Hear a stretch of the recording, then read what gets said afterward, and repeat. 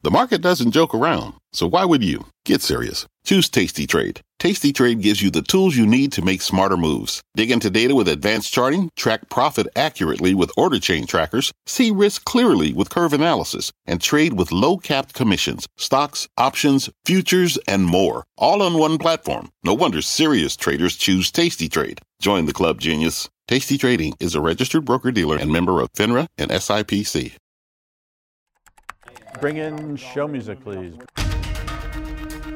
Hi, I'm CNBC producer Cameron Costa. Today on Squawk Pod, Europe is in crisis, China is on the brink. We're talking global energy supply and the investing opportunities with Heyman Capital's Kyle Bass. Owning the producers of oil and natural gas is a very interesting proposition for the next decade or so. And on the road again, employees are gearing up for an office reunion at their employer's request. But it's not your 2019 9 to 5. Journalist Joanne Littman. If it wasn't clear already, it is absolutely clear now that there is no going back to quote unquote normal.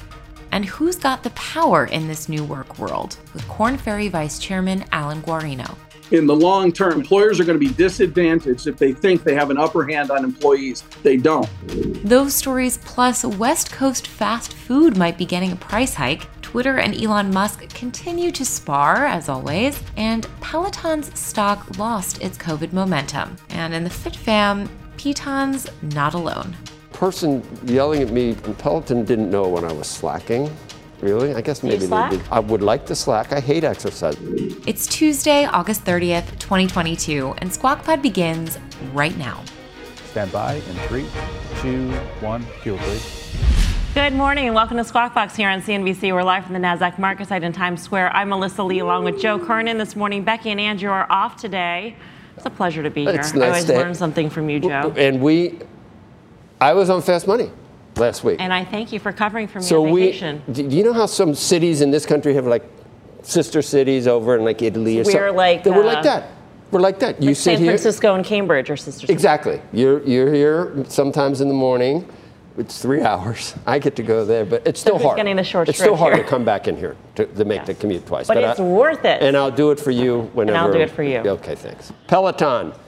Think about this a lot. Announcing that it is delaying release of its annual report on its financial performance. The company said in a filing it needs more time to sort out accounting tied to its restructuring efforts before releasing the 10K. Peloton says it has to figure out the financial impact of parts of its turnaround plan, including moving away from in-house deliveries and warehouses. I've tried to go back in time to figure out how so many of us, it was almost mass hypnosis that you could believe that people were going to pay to watch someone yell at you on a TV screen, a subscription fee month after month to be on a bike. Who thought that was? I think the subscription part of the business made sense. I think that there was this, everybody fell under this spell that people continue buying the hardware. And not go back to gyms. And not go back to gyms. We need to that go the to hardware gyms. sales would continue, which is the flywheel, right, for the software. And so that piece of the puzzle fell apart because everybody bought one. Yeah. Who's going to buy one? The person yelling at me on Peloton didn't know when I was slacking. Really? I guess maybe they did. I would like to slack. I hate exercise. I hate it. Everything. But you exercise so regularly. I have to, but I have someone that makes me do it at the gym. At the gym. To yell at you in person. So you respond to yelling at person, but not yelling. Yell, but he knows how many reps I do and if I finish all the sets and I get 30 seconds between things. That for me, that's the only way I can do it because I don't like exercise. I don't like exercise. I'm self-motivated. I want to hook up a bunch of things. Wouldn't that be nice to hook up a bunch of things and go? Like in the olden days when they strap like that fabric strap around your belly and it like shakes you. That'll work, or stimulate your muscles and just you don't have to do anything. Have you tried the shake weight? The what? The shake weight? No. What is that? I don't know. I feel like it's something that you might do because it looks easier than people go back to gyms. Plus, you know what else there is? A sauna. And if you go in a sauna 4 times a week, you're less water weight. Yeah, but you're less likely to get dementia. Really? Honest to God. Yeah, you can Google it. Sauna, dementia. That is sauna. News you can use. That is news you can use. Tesla has filed a lawsuit to challenge a Louisiana law that prevents vehicles from being sold directly to consumers. Tesla has been fighting similar laws that protect dealerships in other states for years. The car maker settled a case in Michigan in 2016 that allowed it to sell directly to customers. In Texas, Tesla has galleries where potential customers can learn about its cars, but not buy them. Buyers must then go online to actually purchase a vehicle. And you see a lot of Teslas where you are? Yeah. Every other. I'm going to take a video of it when like 6 of them pass me in a row. They're much more common, especially with the Model 3. I mean, you see Model 3s. Car services have Model 3s. I just watched now, and someone will be coming around the car and go, I'll bet you that's going to be a Tesla, and it is. In other Tesla news, the National Labor Relations Board says that the company violated workers' rights when it told employees that they couldn't wear shirts with pro-union insignia while on factory floors. The NLRB is now mandating that Tesla, in the agency's words, cease and desist from maintaining and enforcing the overly broad teamwear policy that prohibits production associates from wearing black union shirts. Tesla had previously argued before the Labor Relations Board that its dress code was meant to prevent workers' clothing from causing mutilations to the cars or the car seats that they were building, and to help managers, in their words, easily determine that employees are in their assigned work areas. So maybe you can't see them as well with the black union shirts or something. Well, then you have to wonder if they have uniforms. I mean, if dress was so important, then there would be a uniform required. If there's no uniform required, then I think this is very difficult to enforce. The union issue is interesting to watch. Yes, definitely. It is the time, right? Workers have the power. Workers have the upper hand. But many of the wokest companies that you would think would be for unions, I think of Howard Schultz. Yeah. And they're like, I'm only willing to go so far with my virtue signaling. When it comes to this, I got to draw the line. I'm sorry. I'm going to be a capitalist. It's just funny to watch, is it not? The irony of it is Amazon. Yeah. I agree. Do what I say, not what I do. Making headlines this morning, Elon Musk has sent a second deal termination notice to Twitter. Musk had said in early July that he was pulling out of his $44 billion deal to buy the company. The new notice, detailed in an SEC filing, gives additional reasons for terminating the deal. Among them, Musk said the misconduct alleged in the recent whistleblower complaint is likely to have severe consequences for Twitter's business. California's legislature passed a new bill yesterday that would create a government panel to set wages for an estimated 500,000 fast food workers in the state. The so-called FAST Act would establish a panel with members appointed by the government and legislative leaders composed of workers, union reps, employers, and business advocates. They would set hourly wages of up to $22 for fast food workers starting next year. Future wage increases would be tied to the Consumer Price Index. Governor Gavin Newsom now has until September 30th to decide whether to sign or veto the bill. He hasn't taken a public stance yet, but his Department of Finance opposed an earlier version of it. Representatives from McDonald's, Yum Brands, and Chipotle have all lobbied against this bill.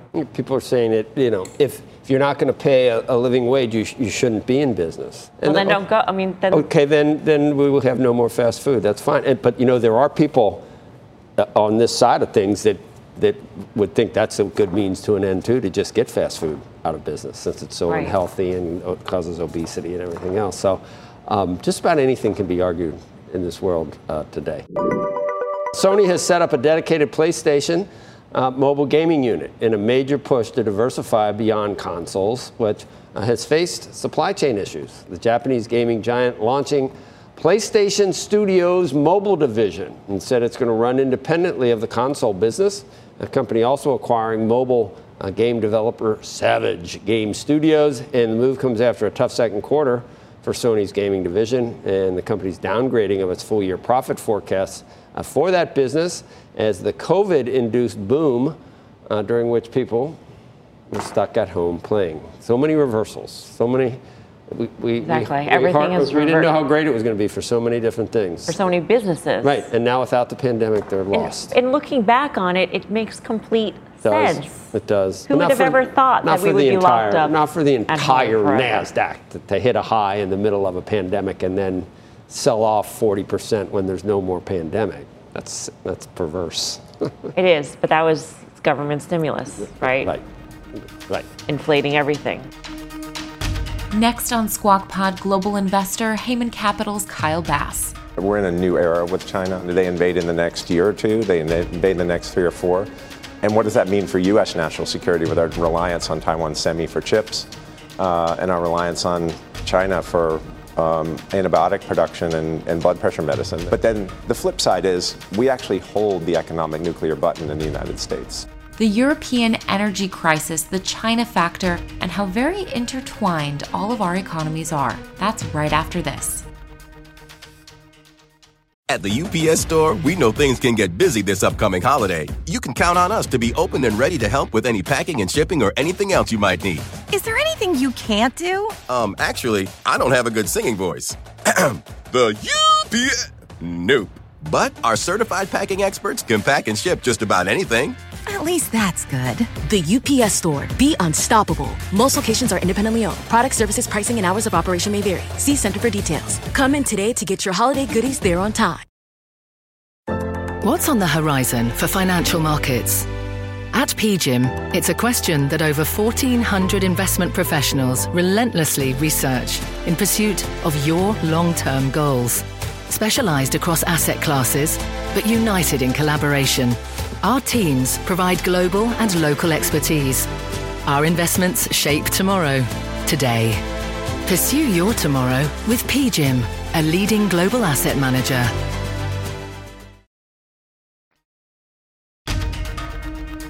You're listening to Squawk Pod. Good morning and welcome to Squawk Box here on CNBC, live from the NASDAQ market site in Times Square. I'm Joe Kernan, along with Melissa Lee. Becky and Andrew are off today. Joining us now in studio, Kyle Bass, Heyman Capital Management founder and chief investment officer. What are you doing in town? Just seeing some friends and hanging out with you. Yep, that's right. And we appreciate that. We've talked about, what have we not talked about with you? And there's usually something that you're disturbed isn't the right word, but you've got your eye on what could be a complete kind of storm. Could it be, if I can't say that word, a complete excrement storm over in Europe in terms of energy? And they dug their own, the situation they're in, a mix of metaphors, but I mean, they brought this on themselves. They did, over a long period of time. You know, the desire for the world to engage in alternative energy is one that I think we all would love to see happen. But there are certain scientific realities and there are certain narratives that get pushed by NGOs and teenagers. And I think we've been taking policy cues from NGOs and teenagers for a long time. And I think it's important that, look, I launched a conservation-based private equity firm last year. I care very much about our planet, so don't get me wrong. Just because I'm from Texas doesn't mean that, you know, I love oil and gas. But there's this, there's a duality. You have to have more oil and gas for a longer period of time than everyone believes for us to get into a proper transition policy. And even Jamie Dimon said it the other day, you need to be able to get it through your thick skull that demand for hydrocarbons is inelastic. It will keep growing. And demand for alternative energy will keep growing. What's the absolute earliest you could see where a major amount of our energy doesn't come from hydrocarbons? What do we get renewables now, 3%? Yeah, it's we've been all in, and it's still low single digits. But low single digits. These transitions take 40 years, Joe. The move from coal to natural gas took 40 years. They take a very, very, very long time. So that's past 2050 then. Yeah, we can't just flip a switch. So we believe that you won't see any kind of decline in organic or inelastic hydrocarbon demand south of 2037, 2040. So, and that's if we really adopt these things at record pace. Are we full bore right now in this country? Obviously there's supply chain issues with parts. There's labor issues. We can't get guys on the rigs. Are there still hangover effects from government policies and overregulation? Are there still hangover effects from oil CEOs not wanting to commit long term because of uncertainty? Are those all part of what's happening? I think if you talk to the oil CEOs, big oil, what they'll tell you is they do have targets to get to carbon neutrality at a certain date in the future. And the Net Zero Alliance from the banking sector is trying to kind of fat shame the oil companies into the banks into balancing their portfolios of loans to go, green or black. And so all of these policies continue to roll forward, i.e. the big oil companies, to meet their net zero neutrality targets, they're going to actually have to be sellers of decent properties. And so this will be the golden age for the next decade or so of the family office investor in hydrocarbons. I mean, the institutions continue to pull back. The family offices and some private equity firms are leaning in, but not enough, Joe. We need much more. In terms of what's going on with Europe and soaring energy costs there, how do you see that playing out? I mean, is there a trade that you're in right now, an investment that you're in that sort of gives us a glimpse into how you see? I mean, is it a recession? Is it? What's the trade there, Kyle? Yeah, I mean, if you look at what, let's just say, Germany spends as a percentage of GDP on energy, what used to be about 1%, it's going to be 8.5%, 9%. You know, those are enormous moves in the macro world for what they're going to be spending. And if Putin decides to do something crazy this winter, i.e.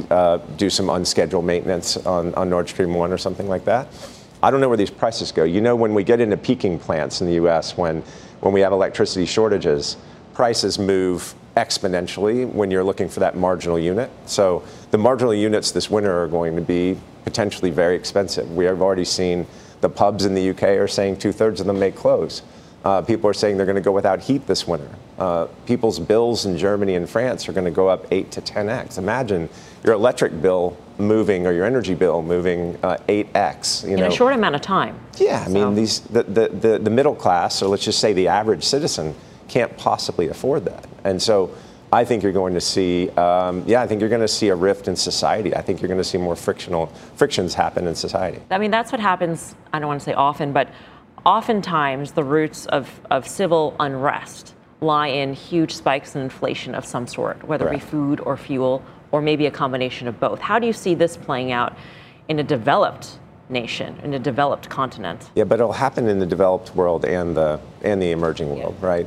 What you're seeing now is these LNG cargoes are being bought by the developed world that can afford them, right? You have Japan competing with China, competing with Europe, all in desperate need of these LNG cargoes. And what does that do? It prices out Africa, right? It prices out the real poor.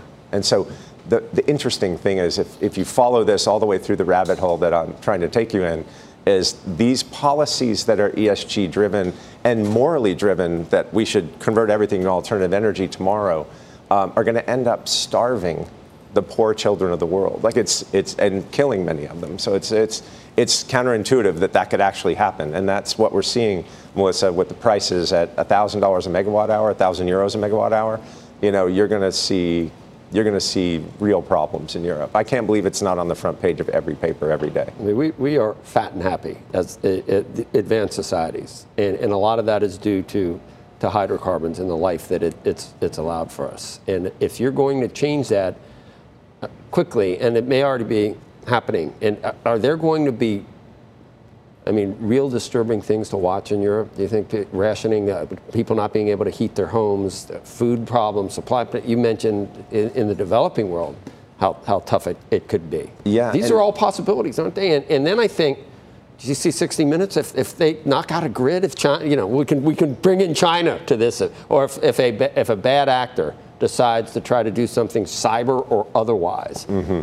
To our grid, what do you see, Cape Fear? You're going to learn about loss. You're going to learn about loss. Let's not go there. Let's stick with, you know, the macro as it stands today is hard enough. But there's black swans. We had a pandemic that didn't happen in 100 years, right? We had a financial crisis that didn't. I mean, there are things that can make us realize that we take a lot for granted. Yeah, but this hydrocarbon policy has been a slow burn until Putin's invasion of Ukraine, right? That accelerated the problem, and what he's done with Nord Stream.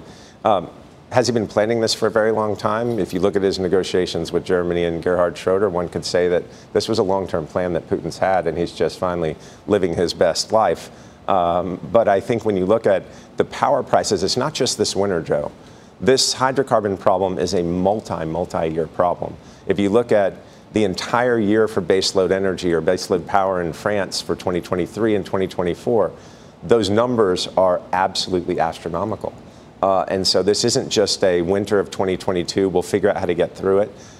This is something that we as a developed world must spend more money and more effort and spend all of our focus, I think, on small modular nuclear because that technology works and it's actually very green. Are you an investor in nuclear right now? I'm not. You're not? No. So how do you, I hate to just say boil it down to a trade, but how are you investing in this thesis of yours? There must be a way that you're investing in this. I think owning the producers of oil and natural gas is a very interesting proposition for the next decade or so. If you look at the forward curve in the U.S.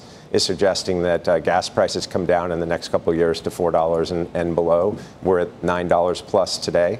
But Europe and Japan and Asia aren't going to have a decline in their LNG demand. And so I think you're going to see, as the U.S. exports more and more LNG, U.S. gas prices are going to stay elevated. How do you see, though, ESG policies in the United States specifically, but also in Europe, that require these oil and natural gas producers to go more green and to do things that they otherwise would not specialize in? That's not their forte. That's not the reason of their existence. And yet they are forced to go down that path because that is what is required of them by the investing community. Is there some sort of discount in their shares right now? I wonder if there's, if we eliminated that, would they be more fully valued? How do you think about that? So I don't think there's an ESG discount. I think there's a discount because of the forward curve. If you look at the prices of hydrocarbons out 1, 2, 3 years from now, nat gas and oil, there's this massive decline in price, i.e. then the investors factor that into their models. I just think the prices are wrong. I think those out prices will be much higher. We're fine with China again? The Pelosi thing, we didn't forget about that? Is it okay? What's going on over there? We're not even close to being fine. I think it's clear that we're in a new era with China. I think that what's happening in Taiwan, China just uses Pelosi's visit as a reason to ratchet. All they've been ratcheting in one way, in one direction, and it's towards the eventual takeover of Taiwan, whether they do it peacefully or as she said in a speech, peacefully or else. The question is, do they invade, and do they invade in the next year or two? They invade in the next 3 or 4? And what does that mean for U.S. national security with our reliance on Taiwan semi for chips and our reliance on China for antibiotic production and blood pressure medicine? There are some things where there is a reliance that is such a deep reliance on China on core areas of our existence. But then the flip side is we actually hold the economic nuclear button in the United States. China still uses dollars to interact with the rest of the world for the overwhelming majority of their transactions. And so if China's belligerence gets to a point where we need to do something, potentially engage either militarily or economically, I believe we should press that economic button and remove them from the SWIFT system and use that as a deterrent for China's potential invasion of Taiwan. Those are the things that I think need to be socialized in our government. So do they wait until they build up their parallel SWIFT system? You say parallel SWIFT system. So far, it's kind of like the old axis of evil, right? You have Russia partnering with China. Yeah. And you have Iran as a friend of China, and you have North Korea as a potential friend of China. If the bad guys want to go hang out on the bad block, there is not going to be enough of a, quote, SWIFT system for the bad guys to properly operate. So I don't believe that that's an alternative. I think that their reliance on the globe is still going to be tantamount to their success. And their global primacy is something that they've convinced the academics, some academics in the U.S., some of the think tanks, and even some of the Wall Street analysts. And I don't think that's a foregone conclusion. I think they have so much leeway, Kyle, and I think we're in an appease, not a confront mode here. And I don't have to look any further than, I don't know, who do you want to talk about? 650 million basketball fans in China. I mean, what the Houston Rockets guy, what did he say? You're down in Texas. Yeah, what did he say? He said that he wanted to support democracy. God forbid. The slightest thing. That he says on Twitter, I support democracy. Right.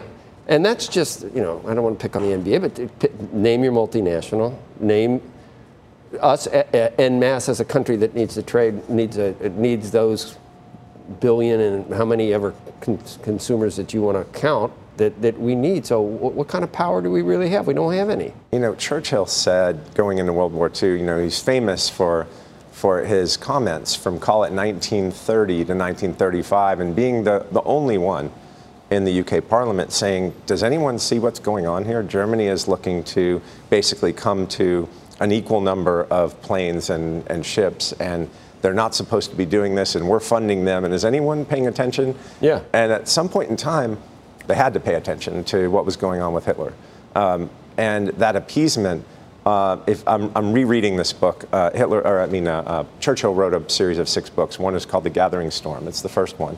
And the parallels to the build-up into World War II now, I'm not saying we're going to World War III, I'm just saying that the vested interests with U.S. and U.K. investment into, let's just say, the aggressor, the parallels are shockingly similar. And the appeasement that's going on to a country that both of the last 2 secretaries of state said are committing a genocide. And are engaging in live organ harvesting. And we all know that their ideology is very different than that of the developed West, but yet we continue to trade with them. Why do we trade with someone that is committing genocide? Well, because we really like profits and we really like cheap stuff. But at some point in time, if it were a smaller country, we would already have stopped trading with them.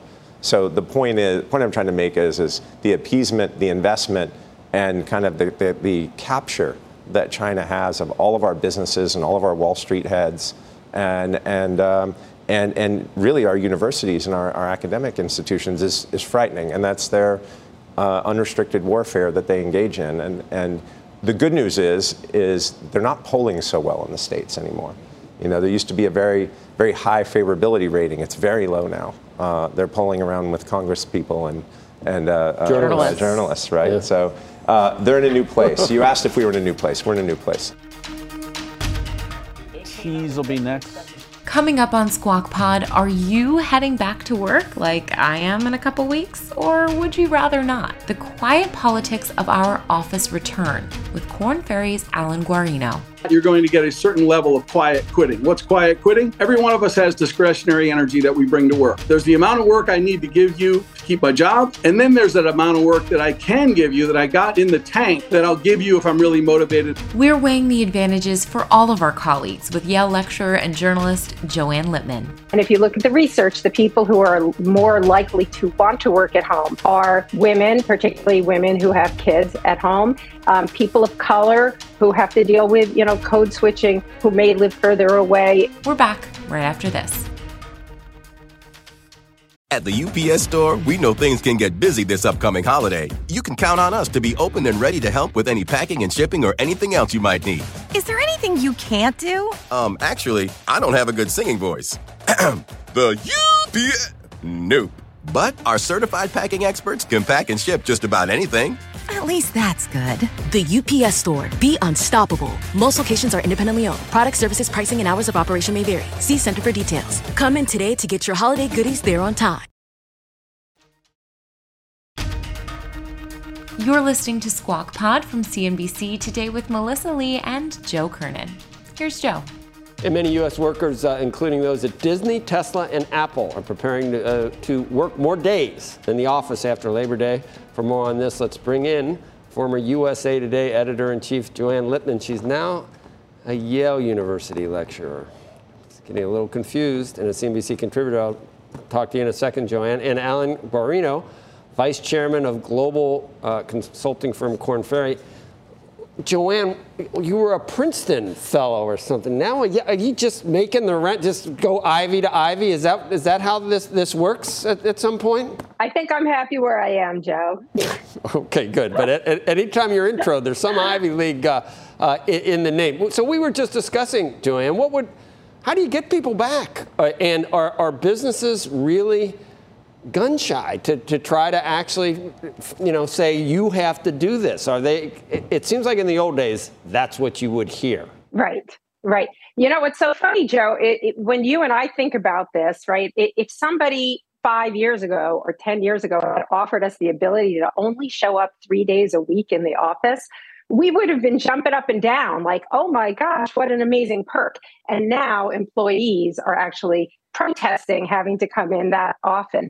But here, look, the bottom line is, Joe, that If it wasn't clear already, it is absolutely clear now that there is no going back to quote unquote normal. There is no going back to just 5 days a week in the office, period. It's really, it's dead. At this point, 2.5 years into the pandemic, we're not going to see it. And the problem is that that there are a lot of reasons to go back, that bosses want people to go back, that are actually really legitimate reasons. I mean, culture, understanding, getting the mentoring that you need. If you think about, when I was a young reporter, I started out at the Wall Street Journal. The reason the way that I learned how to be a reporter was by listening to my colleagues in this big bullpen and how they were handling their sources and the right questions to ask, the way to act.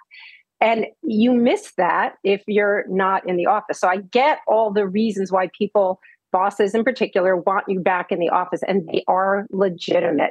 At the same time, the reasons why people don't want to go back are also legitimate, and we've got to pay attention to that. I just saw a stat by Nick Bloom, who you've probably had on. He's at Stanford, and he's been studying this work from home. And he said that people just by not commuting are saving 200 million hours of commuting hours per week, which is quite astonishing, right? So this is real time that people are getting back. And the other issue, I think a huge issue that we're not paying enough attention to is the inequities of going back to the office. It's easier for some people to go back to the office. And if you look at the research, the people who are more likely to want to work at home are women, particularly women who have kids at home, people of color who have to deal with, code switching, who may live further away in different communities. You have a real risk if you're demanding that people come back, that you are going to lose really, really valuable people. And that the other thing is, right, the people who show up, there's a thing called proximity bias, that you naturally are going to they're getting the opportunities, the stretch opportunities, the promotions, the great, and so these are really, really tricky issues to deal with. But the fact is, Joe, we just can't go back to where we were. I don't think we're going to see sort of, that retro. I think the old ways are gone. There's nuance to all this, Alan, but is there anything you just outright disagree with that Joanne just said? All good points. How would you, I don't know, what's the right answer? Do you disagree? Joe, don't necessarily disagree. Joanne covered it at a high level, but let's get into the real commercial impact. So from a statistical standpoint, data says that of those who commute, our survey recently, 97% of those who commute say that they will work more from home than they will work if they return back to the office. So that's number one. Number two, again, talking about impact, there's this thing our CEO came out with a couple of weeks ago. Many others have talked about it. It's called quiet quitting. So here's the deal. As you said, in the old days, you'd come back because the boss said come back. What's going to happen is those that want to come back, they're fine. We don't have to be worried about them. What we have to be concerned about as leaders is those that don't want to come back. And how do we strike the balance where they do what the corporation believes the company needs to do, but we also do it in a way that they're relatively satisfied? If not, you're going to get a certain level of quiet quitting. What's quiet quitting? Every one of us has discretionary energy that we bring to work. There's the amount of work I need to give you to keep my job. And then there's that amount of work that I can give you that I got in the tank that I'll give you if I'm really motivated and I'm really, let's say, empowered. The quiet quitting is what we have to focus on in returning people to work. We have to have those folks empowered. We have to have them really, really engaged. And that will mitigate the negative impact of this, quote, change from this thing where we got to work from home. We had a lot of flexibility. We're losing some of it. I'm not so happy about that. However, my leadership is sort of making up for that gap. Does that make sense? It does. And I don't know whether we have AI, Alan, that can really do the math for us about some of the things Joanne talked about, commuting time that you save, versus productivity that I would think might not be as high at home. Maybe it is, maybe it's not, but how do you look at the offset there? And would we see down the road I would think if we went to a 4-day work week, We'd save money on Friday commuting, but Joanne, there's just no way you're going to get the same amount of productivity out of that. Alan, you start, and then we'll go to Joanne. Well, the data is that 79% of employees say if they have to go back to the office, they're going to work less. So productivity is about two things: how much time you put in, and how much outcome and results you get. Honestly, I think early on, if we think back to a year ago when we started to have good data on productivity, what it showed was that productivity actually went up for employees that were home 2 days a week, and then it leveled off. So we didn't get a completely upward sloping graph every day of being home meant more productivity. What we got was people home 2 days actually were more productive in work than they were when they were going 5 days a week, and then after that, no extra return. So one would say getting people back to the office 2 to 3 days a week is not going to have a negative impact on productivity.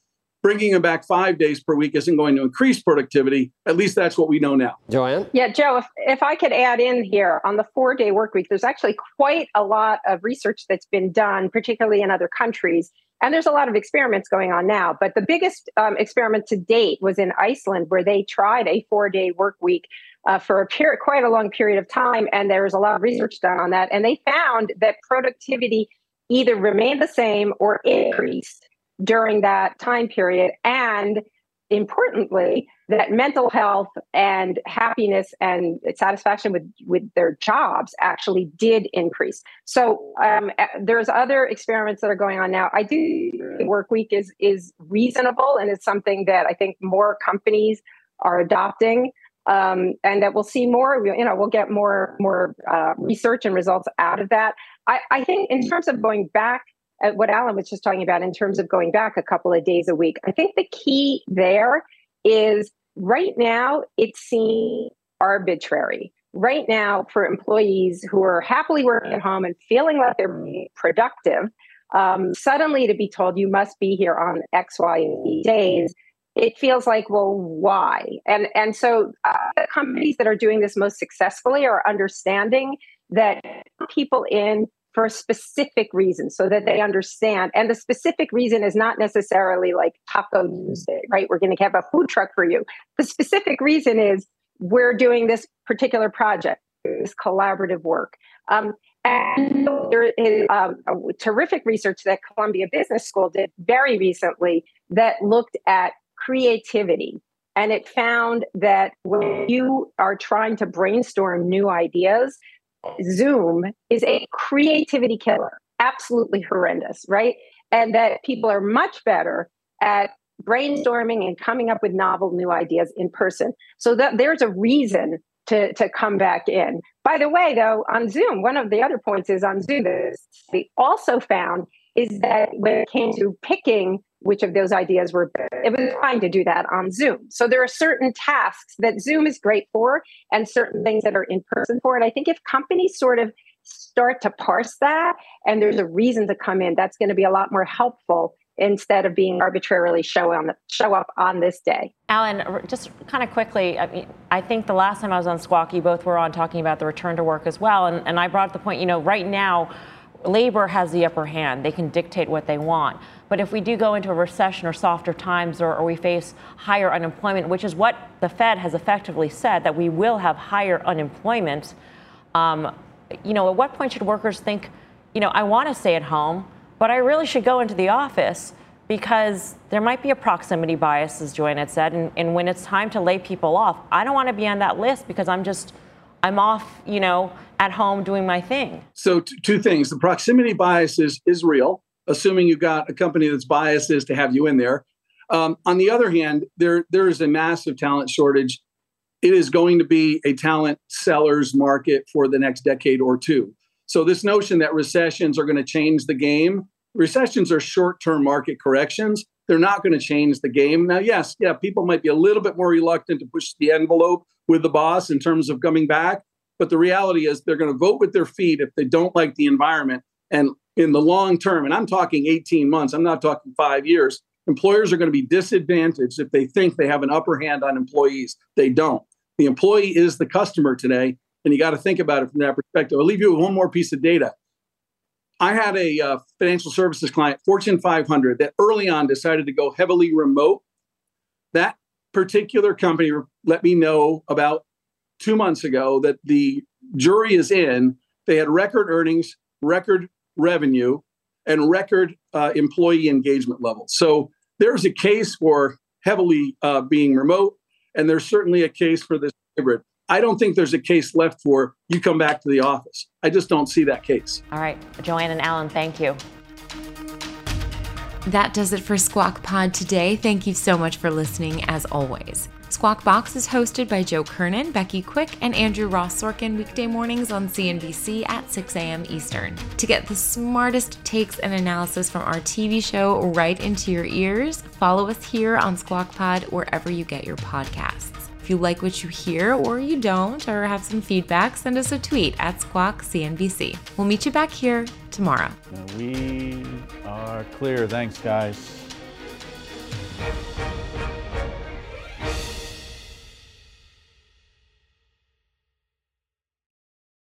This podcast is supported by FedEx. Dear small and medium businesses, no one wants happy customers more than you do. So you need a business partner just like you. Like FedEx, who understands your passion for serving your customers because they have the same commitment towards you. That's why FedEx offers you picture proof of delivery, packageless and paperless returns, as well as weekend home delivery to 98% of the U.S. on Saturday and 50% on Sunday. See the FedEx service guide for delivery information. What's more, FedEx Ground is faster to more locations than UPS Ground. Trust FedEx for timely deliveries. See what FedEx can do for your business. Absolutely, positively FedEx.